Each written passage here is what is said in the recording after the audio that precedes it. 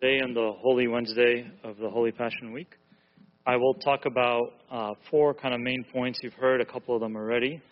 The first thing that happened today, and we're going to summarize from the daytime and the evening, is Christ rested actually on Wednesday until the evening when he returned. So he had left the temple on Tuesday and he rested on Wednesday. And to understand why he rested or what the meaning of this is, we have to think of the whole week in context. The Pascha week, the word Pascha means, as we know, Passover. And it was originally in reference to the first Passover, when the Passover lamb was slaughtered, and the blood, as we know, which signifies the blood of Christ, was put on the doorposts, and the firstborns of the Jewish nation survived. But there's more to it than that. So the Passover lamb was normally chosen, as we know, on the 10th day of Nisan. That 10th day actually corresponded to Palm Sunday. And as we recall, on Palm Sunday, Christ came in riding as a king on a donkey. But on top of that, they shouted, Hosanna, which means save us. And at the time of the Passover, there would be a lot of pilgrimage to Jerusalem. So in essence, when they shouted, save us, they were selecting their Savior. Well, how are they going to be saved? They may have been thinking of a worldly kingdom, but as we know from the Old Testament, they were saved by the blood of the Lamb. So Christ, as the true Lamb, they are selecting the Lamb when shouting Hosanna. They have chosen him as their Lamb for the Passover. And then finally, as we know, he enters the temple as the high priest, and he flips over the tables of the money changers. And these three things remind us of what the three kings presented to him. The gold for being the king, riding on the donkey, the frankincense, being the high priest, and the myrrh for his suffering and salvation as the Savior. But there's a little bit more to it than that. So the sacrifice had to be on the 14th day, which corresponds to Holy Thursday. And as we know, the Passover lamb, unlike other offerings that were burnt or the fire of God would come and consume it or let the whole offering be burnt, that was one of the exceptions, where God instructed them to eat and consume the Passover lamb in its entirety. And none of it should be left till the next day. And so likewise, we will see tomorrow, Christ will institute his body and his blood, the Eucharist. And as we know, when we celebrate the Eucharist, it is consumed or eaten, or the worshipers partake in its entirety. We don't leave any of the Eucharist till the next day. So in the tradition, though, the day before the slaughter or the sacrifice, the lamb was to rest. And so Christ rested, and we see this in Bethany and outside of Jerusalem the day before. The second main event, which was talked about by a number of the speakers, actually it was mentioned in the gospel multiple times, both during the day as well as the evening, is the betrayal of Judas. And actually there's a couple of betrayals, as Michael pointed out too.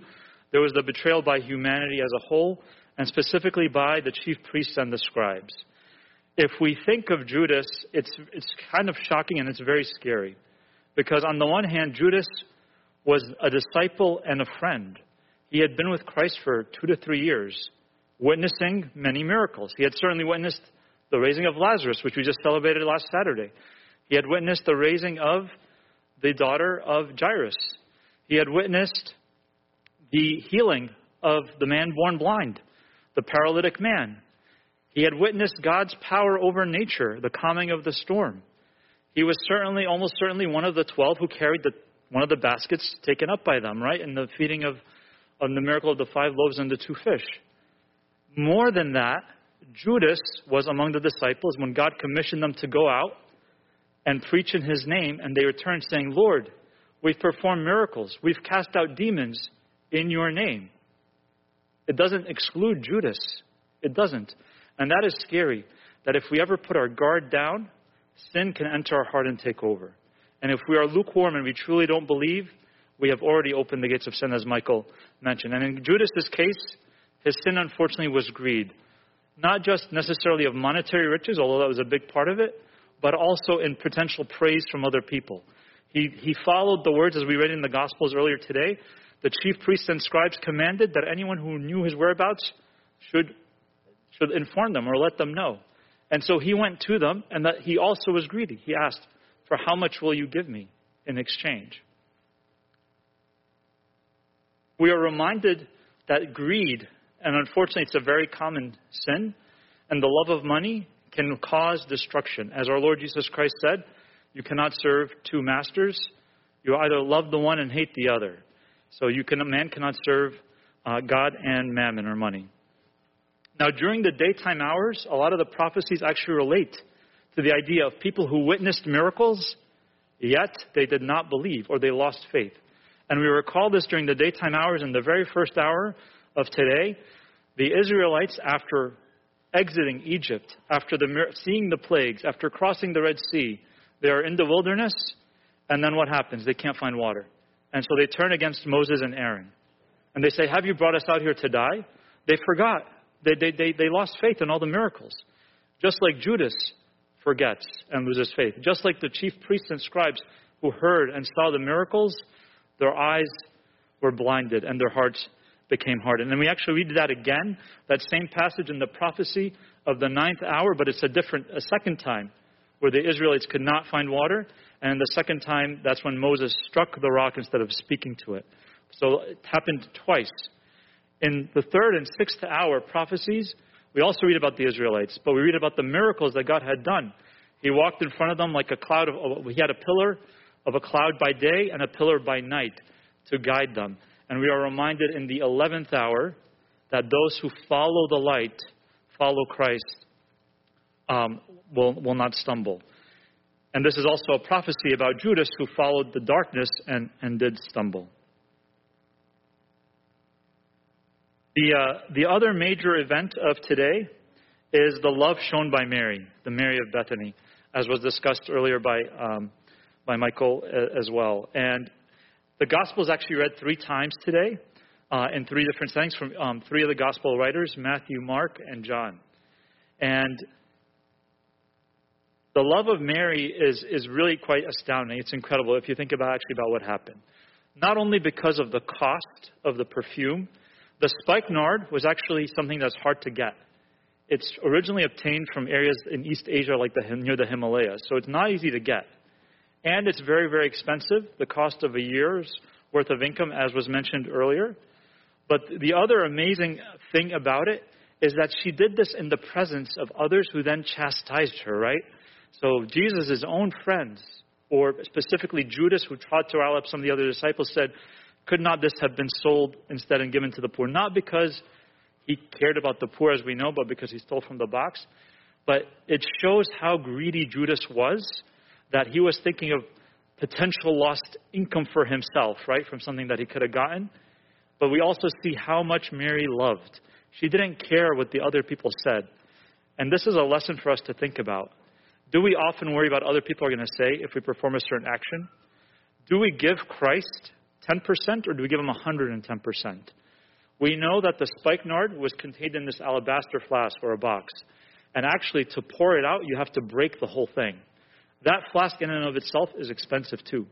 And we don't even know what the cost of that was, but we know it's expensive. And once it's opened, you can't save any of it. So the whole thing was poured out. She poured out her entire heart with love and thanksgiving for the raising of her brother. And we see this contrast in the prophecy, the second prophecy in the first hour. And it's from Proverbs, and it reads the first part, trust in God with all your heart, and be not exalted in your own wisdom. Fear God and depart from evil. Honor the Lord with all your labors, and give him of the first of your fruits of righteousness. So all these actions that occur today are mirrored in the prophecies.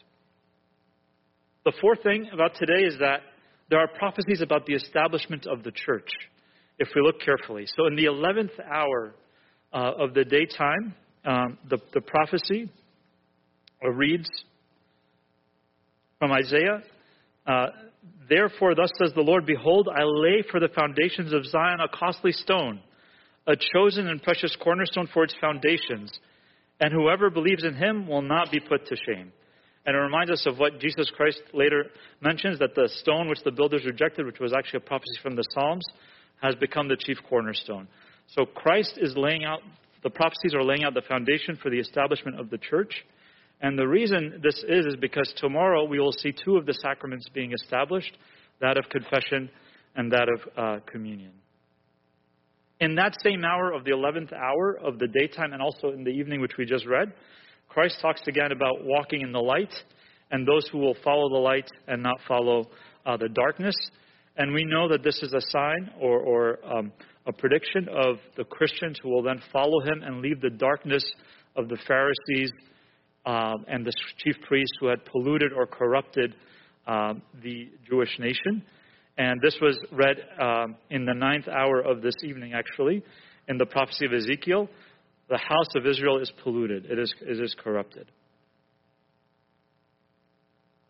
Also in the 6th hour of this evening, in the prophecy, Amos said, God revealed his plans to his servants, the prophets. And in some of the meditations of the fathers, they say that the chief priests and the scribes, these are the people, and the Pharisees, these are the people who interpreted the word of God. If anyone should have recognized the fulfillment of his word, it should have been them. But instead, it was the exact opposite. They are the ones who said, let us kill him. Why? For their own greed, also for their own good.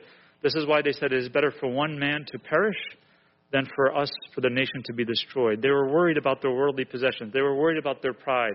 They were worried about things that are not tied to their salvation.